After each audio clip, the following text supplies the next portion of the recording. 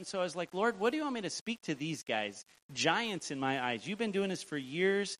You have this down really well, and we're just 4 or 5 months in, and we're learning a lot, making mistakes, but making some progress. And a couple years ago, about a year and a half ago, the Lord gave me this picture that he wanted to transform our church from a cruise ship to a fishing vessel. And cruise ships, I love cruising, by the way. We're actually going on a cruise for Christmas. It's fun. And, on cruise ships, if you've never been on, you, eat, till you can eat no more. It's all about me. I walk in, and the captain's like, so glad you're here. We love you. And everybody's, attending to you. And they give you great food. At night, they entertain you. And all the focus is on the inside of the ship. And then you look at a fishing vessel, and the Lord says he's going to turn our church into a fishing vessel. And that we are going to be all hands on deck. We're actually looking a little bit inside, but mostly we're looking on the seas for the fish. And our captain is Jesus, and we have to tell him whatever we want to do. And you know what? Cruise ships are great. Everything smells good. You look good. And fishing ships are kind of smelly. They're messy. There's guts and blood, and, it's hard work. You go to bed tired. And so I really, during prayer this morning, so God put a message on my heart for you guys this morning. And you judge it, and you determine whether it's from God or not. But even during a prayer time, I felt like you guys are a lean, mean fishing machine. You're talking about unity. You're grappling with the issues at the conference. And, there's so much that you guys got going on. And I just want to compliment you, really. I'm just looking at you, and when we grow up, we want to kind of be like you guys, if I could say it like that. And I felt like I wanted to give perspective. Well, why are we striving to be a fishing vessel? Why are you guys a lean, mean fishing machine? Is it just to catch fish, and then we have a nice a fish braai at the end, and, we're having a great time? So the answer, I want to answer that question, why? Why are we doing this? And there's a lot of reasons. So one more question. So imagine if Luke and Zandi came and they said, you know what, we have to leave. We are leaving, and then this is going to be my last message, and so I'm going to share the most important thing I've learned over the years, and I love you guys, and I'm going to share. How many people would, if they got that text or that WhatsApp, they're like, I'm going to be there that Sunday, and you'd be taking notes, and it's like, man, this is probably going to be something that's near and dear to Luke's heart. Well, Jesus did the same thing. Right before he left earth, he gave us something that was the last thing he really gave us. And he could have done a lot of things. So I want to look at that this morning. And actually, in American law, we have something called the Dying Declaration. You ever see those American law shows, and it's like, objection, Your Honor, overruled. Well, one of the objections is hearsay. If I hear something that someone said, I can't say that in court. It won't be admissible because, you know what, I probably got it wrong. There's one exception. It's called the Dying Declaration. And the Dying Declaration is someone on their deathbed, and they're saying something. Well, that is so important, and it's inherent that whatever that person said on their dying deathbed, it's probably important, it's probably accurate, so it could be admissible into evidence. So this morning, Jesus had a dying declaration, and literally, he died shortly after that. And that's found in Mark 16:14, verses 14 to 16. It's called the Great Commission. Anybody heard the Great Commission? You guys call it? How do you say it in Afrikaans? Test. Okay. I thought I'm in South Africa here. Anyway. Yeah. Okay. So let's read it together. Mark 16:14 through 16. Is everybody awake? All right. Here we go. Later, Jesus appeared to the 11. As they were eating, he rebuked them for their lack of faith and their stubborn refusal to believe those who had seen him after he had risen.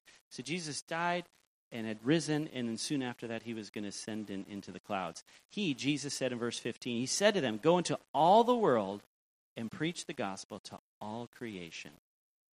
Whoever believes and is baptized will be saved, but whoever does not believe will be condemned. So in a sense, this is Jesus' dying declaration, the Great Commission. And of all Jesus' sayings, teachings, parables, sermons, you could argue that this is the most important thing Jesus said, the most important command. And the last command was the Great Commission. So why did Jesus leave this last? Why is the gospel message so important? Well, there's several answers, obviously, but the answer I felt led to talk about this morning is the reality of hell. You know, it's a message that I don't preach very often. It's not really preached often, and I kind of hate to bring it. I don't want to be this hellfire and brimstone guy. I remember in college, like, we used to have these guys, and they'd have these signs, and it says, turn or burn. And, you know, you're kind of like, so embarrassing, you know. And they're like, you in the short skirt, put a short, you know, they were just so condemning, and it was like, man. But even John 3:16, everybody knows that. For God so loved the world that he gave his only begotten Son, that whoever believes in him should not perish, but have an eternal life. So, you know, we are saved, and we're going to heaven, but when you're not saved, you perish. So I want to look at what exactly does that mean. And perhaps this is a message that's going to refocus you guys a little bit as a congregation and as individuals. That's my hope and prayer. I'm glad you guys are doing the Alpha course soon. And my hope is that you individually and corporately, City Bowl, I mean, you guys got this beautiful facility.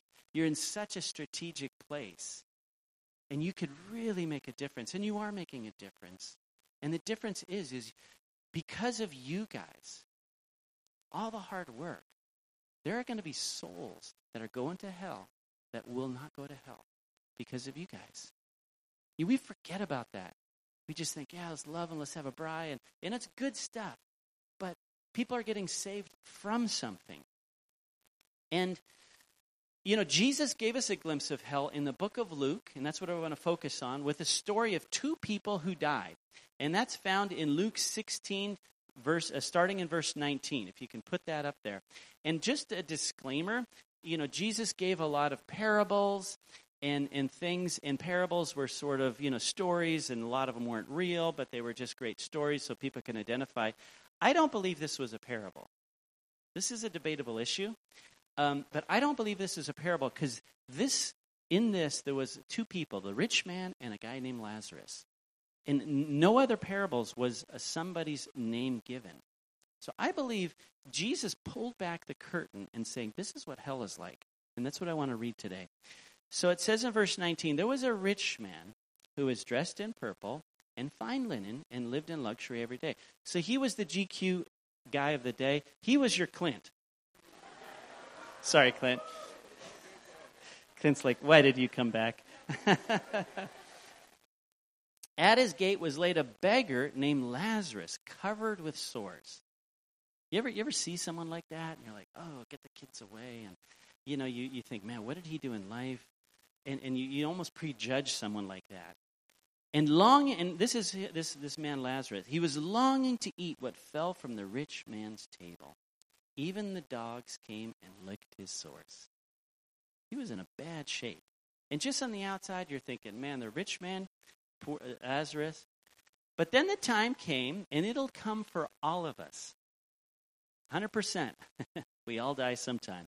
In verse 22, it says, the time came when the beggar died, and the angels came to carry him to Abraham's side, which is paradise or heaven. And the rich man also died and was buried. And I imagine at the funeral, you know, I wonder if Lazarus even had a funeral, if they just, you know, took his body and threw it wherever. But I'm sure, like, there was a lot of pomp and celebration of life for this rich man.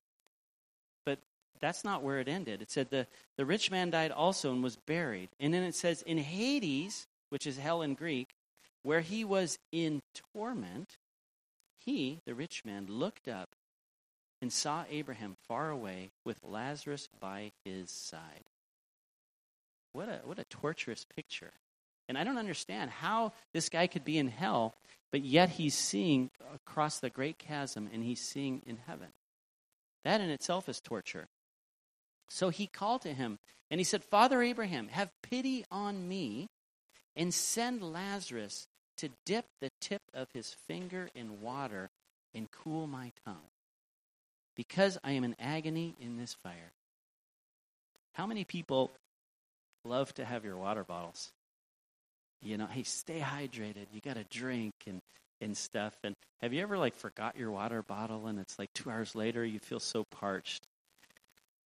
Well, apparently there's no water in hell, but you're thirsty. And he says, dip the tip of my finger in water to cool my tongue, because I am in agony in this fire.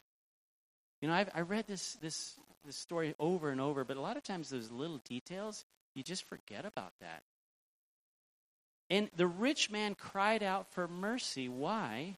Because there actually is no mercy in hell. The rich man was in agony and torment. And Jesus often described hell as a place of weeping and gnashing of teeth. You know, you're just, oh. And actually, weeping and gnashing appears 7 times in the New Testament as a description of the torments of hell. And there's no water. In Mark, other places in Mark, it says the fire is not quenched. There's fire in hell. And several years ago, I had a community group, and I felt the Lord wanted me to teach on hell. And I was like, sure. So I did some studies and stuff. And then I came across a guy who was the bass player in the worship team at my brother's church. This is before we were in Heritage and stuff. And he's like, hey, this guy had this interesting experience. He says he went to hell and all that. And I remember I was studying it, so I was like, great. So I had him come to our home group. And this guy, his name was Bill Weiss. And this was the second time he ever shared publicly what happened to him. He actually wrote this book later on called 23 Minutes in Hell, and it's his story. And I'm going to leave it here if anybody wants it afterwards, and you guys could pass it around and share it, you know. I'll let you fight for it. Just kidding. So I'm going to read some excerpts from his book, because ever since we had him come to my home group, my community group, it just wrecked me. Because I think I grasped that reality of hell. You know, and sometimes, honestly, when we're witnessing, and then we get kickback, or like our family, you know, we're sharing, and, you know, it's hard to witness to your family, and we get kickback. Part of us thinks like, well, suit yourself, you know, maybe you should go to hell. I don't know. Am I the only one? Every so often you wrestle with these thoughts, and someone makes you mad, and you have that. But nobody deserves to go. Nobody. So let me just read some highlights from Bill's story. I'm going to be reading here for a little bit. On the night of November 23rd, 1998, Bill Weiss, he was a real estate broker, went to bed with his wife, and he's a Christian, and then suddenly found himself totally naked in a small prison cell in hell. And this is what he says from his book. As I lay there on the floor of that cell, I felt extremely weak. I noticed that I had a body, one that appeared just as it is now. Lifting my head, I began to look around. Immediately, I realized that I wasn't alone in this cell. I saw 2 enormous beasts, unlike anything I had ever seen before. They were approximately 10 to 13 feet tall, probably double the size of Dylan, who's a big guy. They were entirely evil, and they were gazing at me with pure, unrestrained hatred, which completely paralyzed me with fear. I wanted to desperately get up and run, but as I lay on that wretched cell floor, I noticed that I had absolutely no strength in my body. Both beasts attacked me, threw him against a wall, and plunged their claws into his chest and ripped them open. I pleaded for mercy, but they had none. And he said that like they would kind of terrify his body, and then it would kind of grow back, and it would just be this cycle. And the pain he felt was 100 times worse than pain you feel here on earth when similar stuff happens. And he said, I pleaded for mercy, but they had none. I was extremely nauseous from the terrible foul stench coming from those creatures. Somehow he managed to crawl out of that cell. Despite his lack of strength, Bill managed with all his might to stand, and this is what he said. I was horrified as I heard the screams of the untold multitude of people crying out in torment. It was absolutely deafening. I looked off to my right and could faintly see flames from afar that dimly lit the skyline. I knew the flames were coming from a large pit, a gigantic raging inferno. The ground was all rock, barren, and desolate.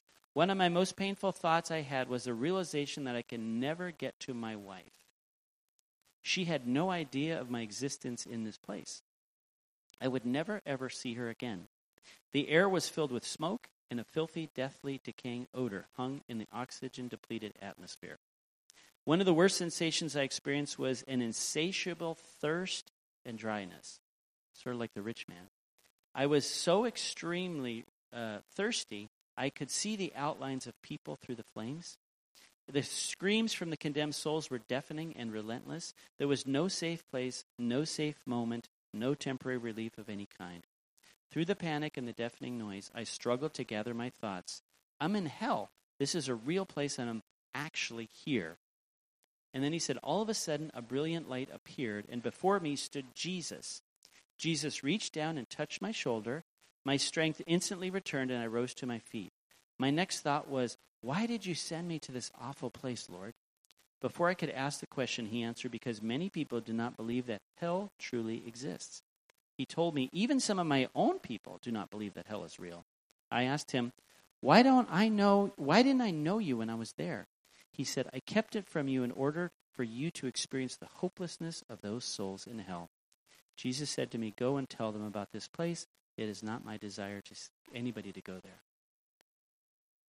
And the power of Bill's testimony for him was that hell went from a concept, a theological idea, to a reality. So my question, is hell a reality for you? The concept of hell. So let's go back to our story. What Jesus is, and Jesus is talking about hell. Luke 16, verse up to 25. It said, but Abraham responded to the rich man, and he said, but Abraham replied, son, remember that in your lifetime you received your good things, while Lazarus received bad things, but now he is comforted here, and you are in agony. And besides all of this, between us and you, a great chasm has been set in place, so that those who want to go from here to you cannot, nor can anyone cross over from there to us. And it's another mystery. There's this great chasm that separates heaven and hell. At the moment of your death, your destiny is sealed. That's what these two stories tell us. There's no second chances, and the death is really the end of your opportunity. There's a lot of weird doctrines that go around and debate this, but this is reality. And life on earth, if you notice, is kind of a shadow of things to come. You know, sometimes like at the conference, we experience the glory of God, the presence of God, and that's a foreshadow of what we're going to experience in heaven. And then there's been those moments in life, fear and agony and hatred, and those are foreshadowings of things that are going to get intensified for those who end up in hell. And for some people, I heard a quote, this is a great quote, for some people, earth is as close as they will get to heaven. And for hopefully most of us, earth will be as close to hell as we get sometimes too, because sometimes there's rough things on earth.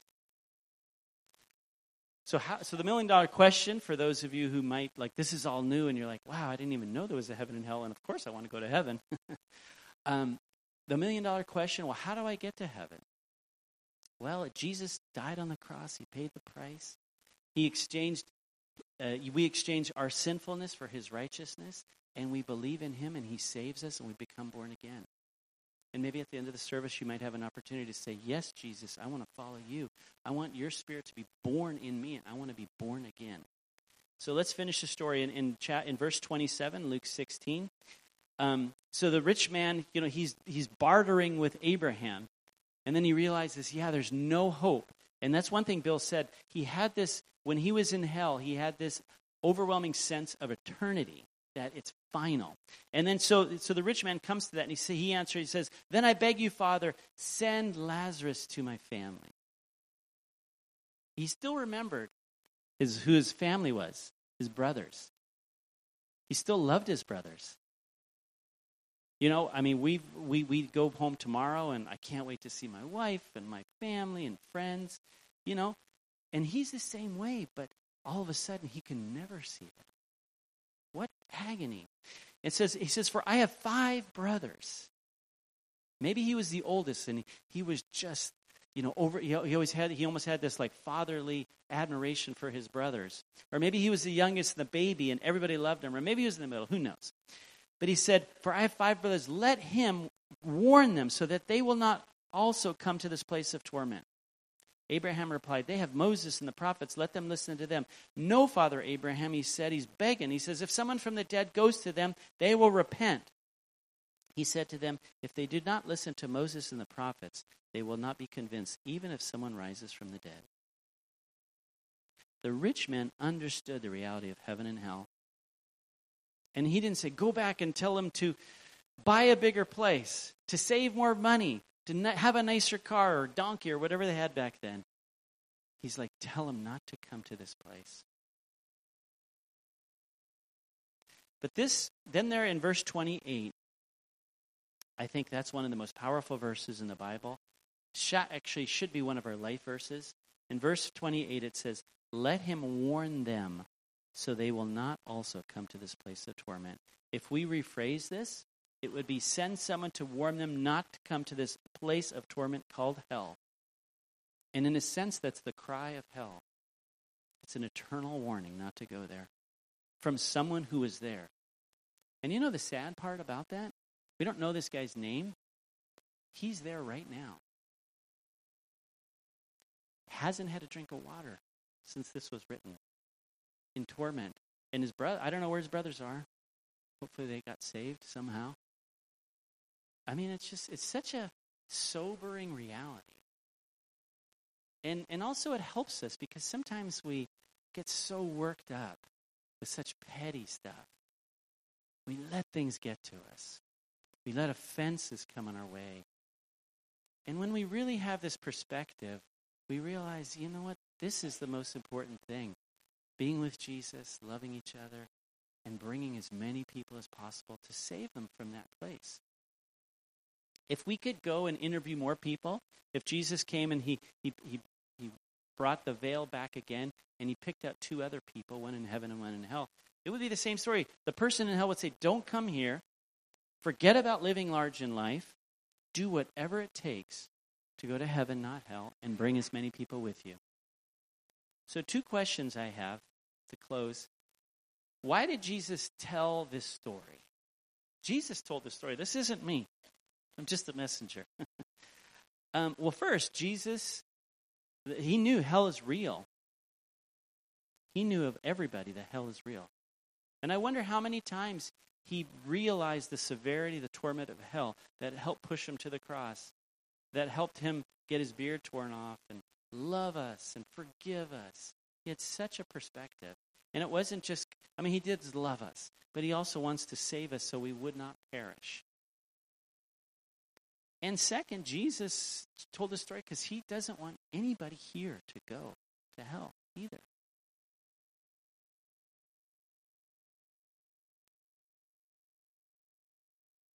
So the second question is, there's 2 questions. First, why did Jesus say this? And the second is, what do we do as Christians with this reality of hell? What do we do with this message? It's an uncomfortable message.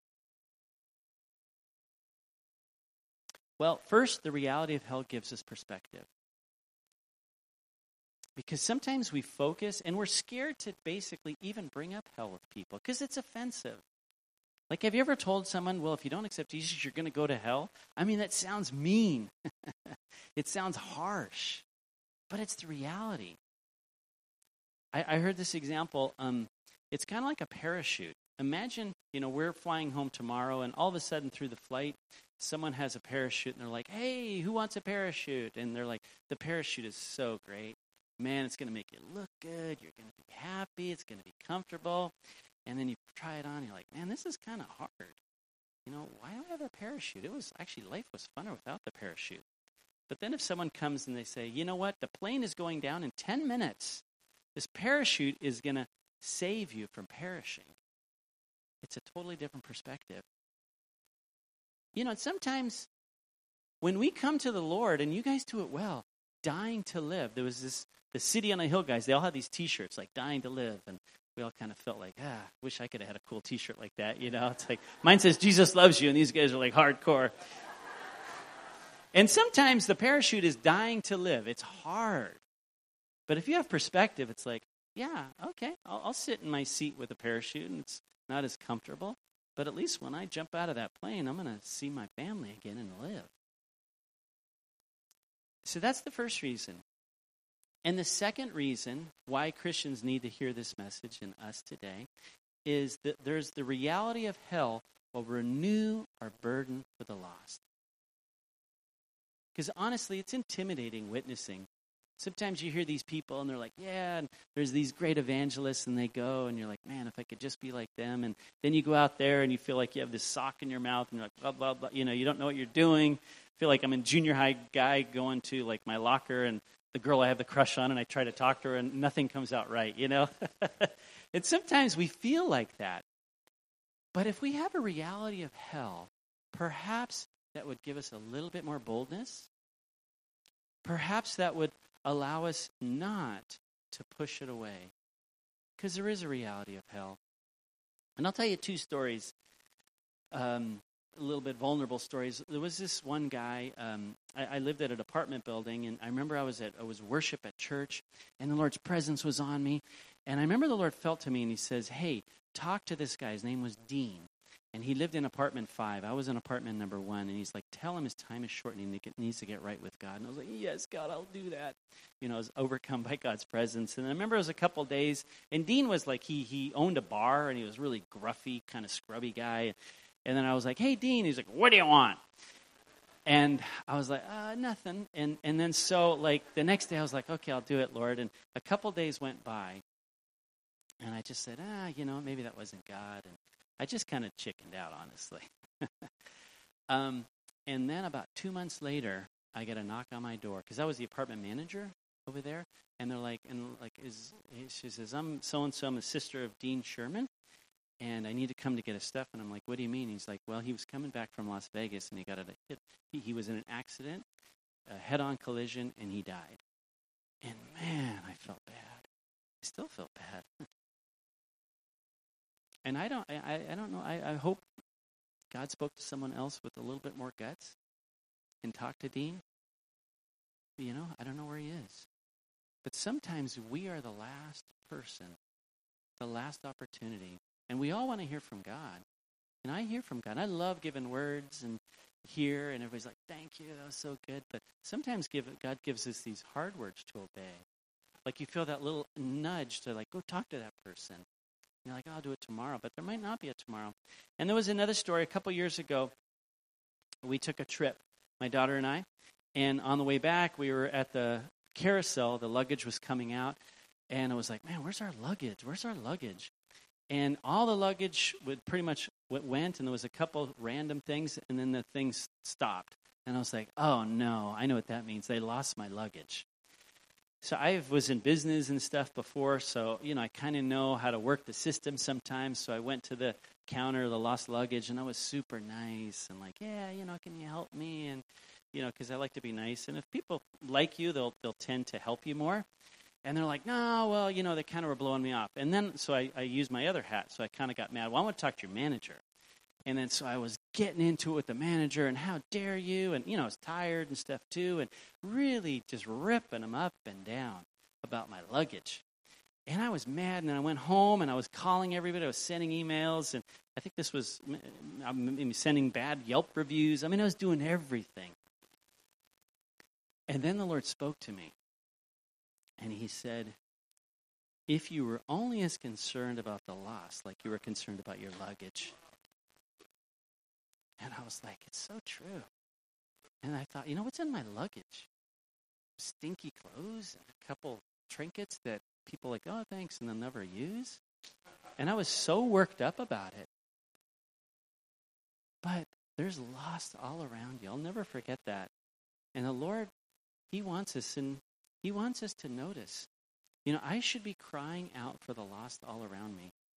And I know a lot of you have been and you're doing it, but maybe some of you, There's other things, even kingdom things, that have dulled your edge. Dulled your edge.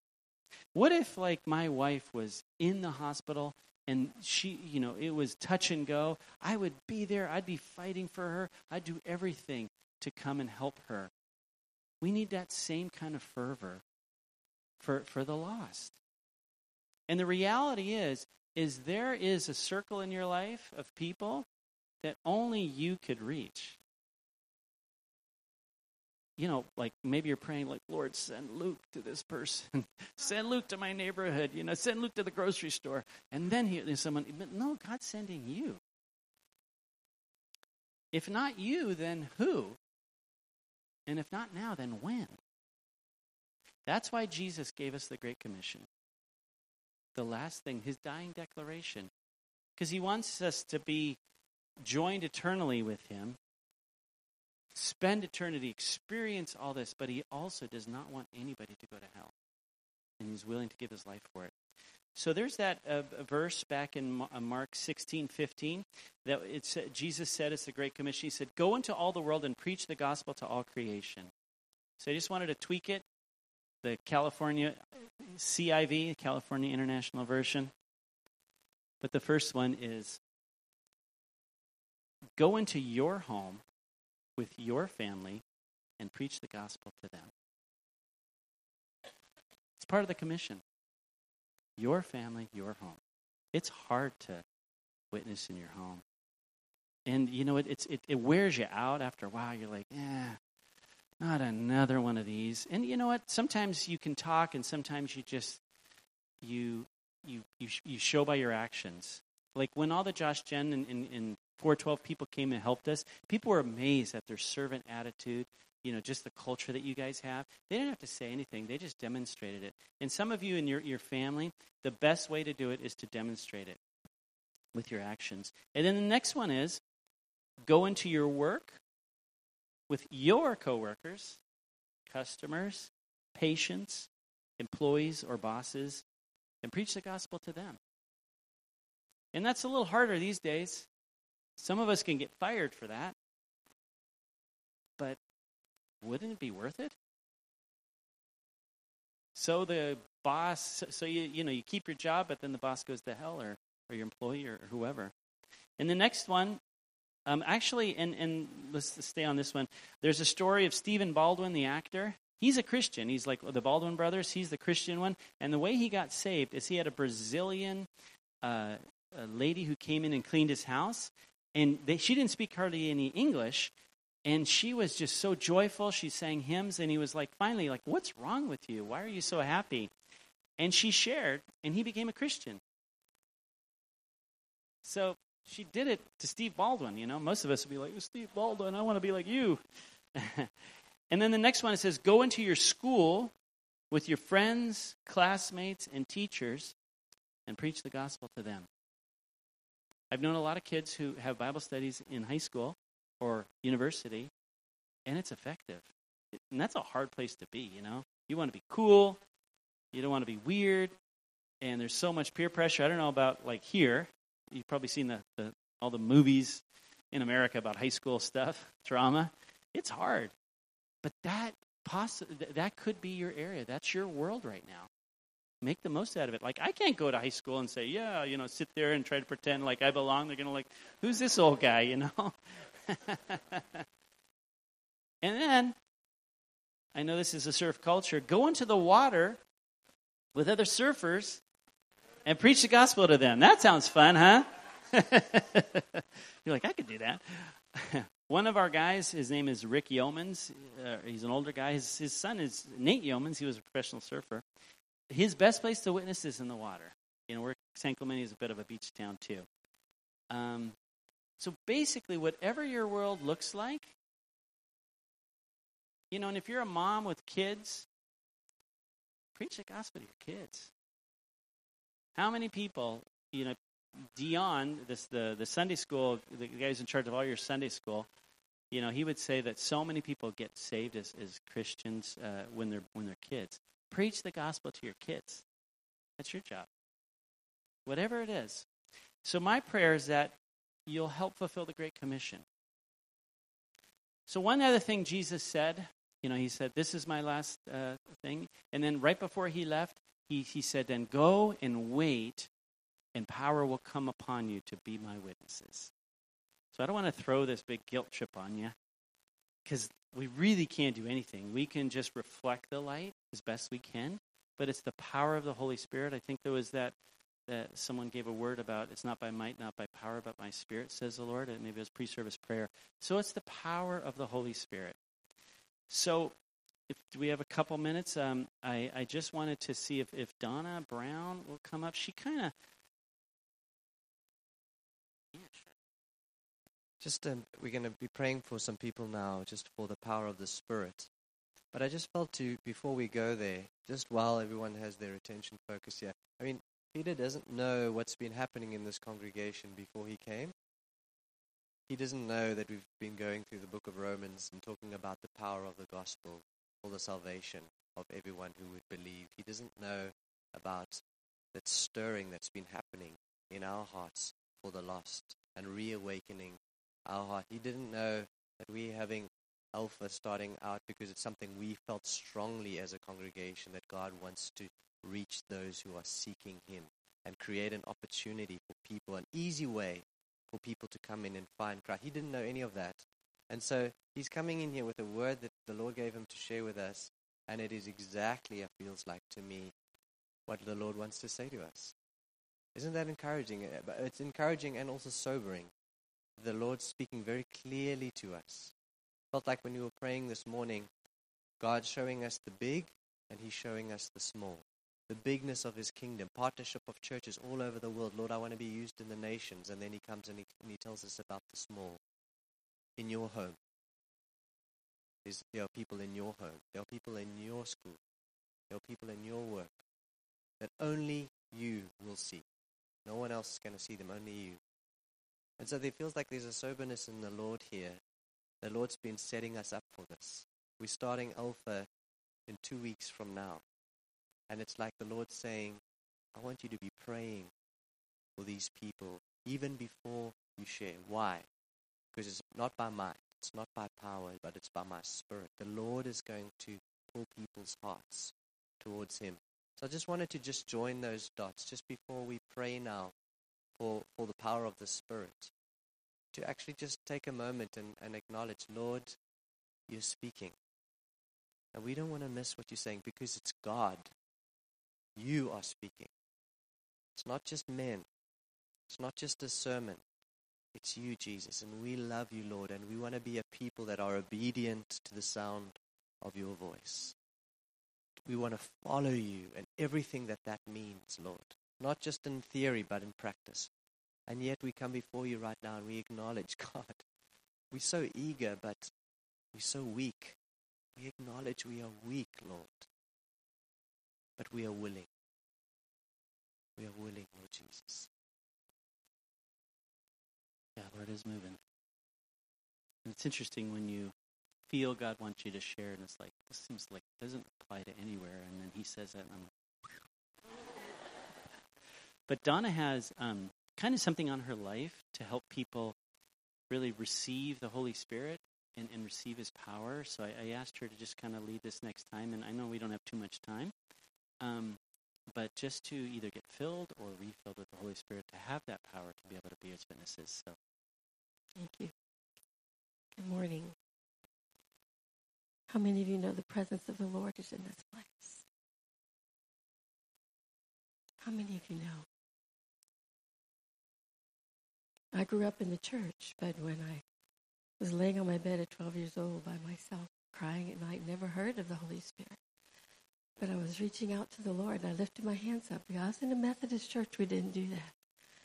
But it was one of those moments. How many of you know we all have those moments when we want to know God? And so I was just reaching out, and I said, I wish I could touch you. And I began to pray in the Spirit, but I didn't know or just have any understanding. Like I had never been told. I'd never been taught. And it wasn't until I was in college that I received the Holy Spirit in the car alone, driving home. And I just said to the Lord, I wish I had the words to thank you for bringing me to be able to be among people like this that love you so much. I didn't feel like an outcast anymore. And when I said that, I just started speaking in tongues. I'm trying to shift my card. Because I still didn't really get what that was. And I came home and I read everything I could find in my Bible about speaking in tongues. And I was like, how come I've never heard about this before? Let me tell you, I felt guilty all of my life because I loved Jesus and I didn't know how to share him. I didn't have the boldness. I was afraid. But I had the want to. How many of you have the want to? How many have the want to share Jesus? God does not want us to go home feeling guilty because we heard a sermon about sharing Jesus. That's not the point. The point is that we say, okay, Jesus, we say yes.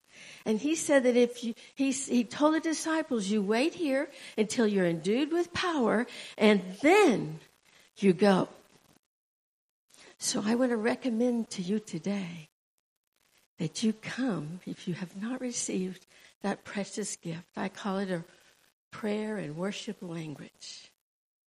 Because we pray in the Spirit, it says in the book of Jude, and we worship the Lord in the Spirit. It's a language you don't know. It's not weird. It's really, for the Christian, supernatural. So don't hesitate. You might think, I'll sound funny. Well, sound funny. A lot of other people here will sound funny as well.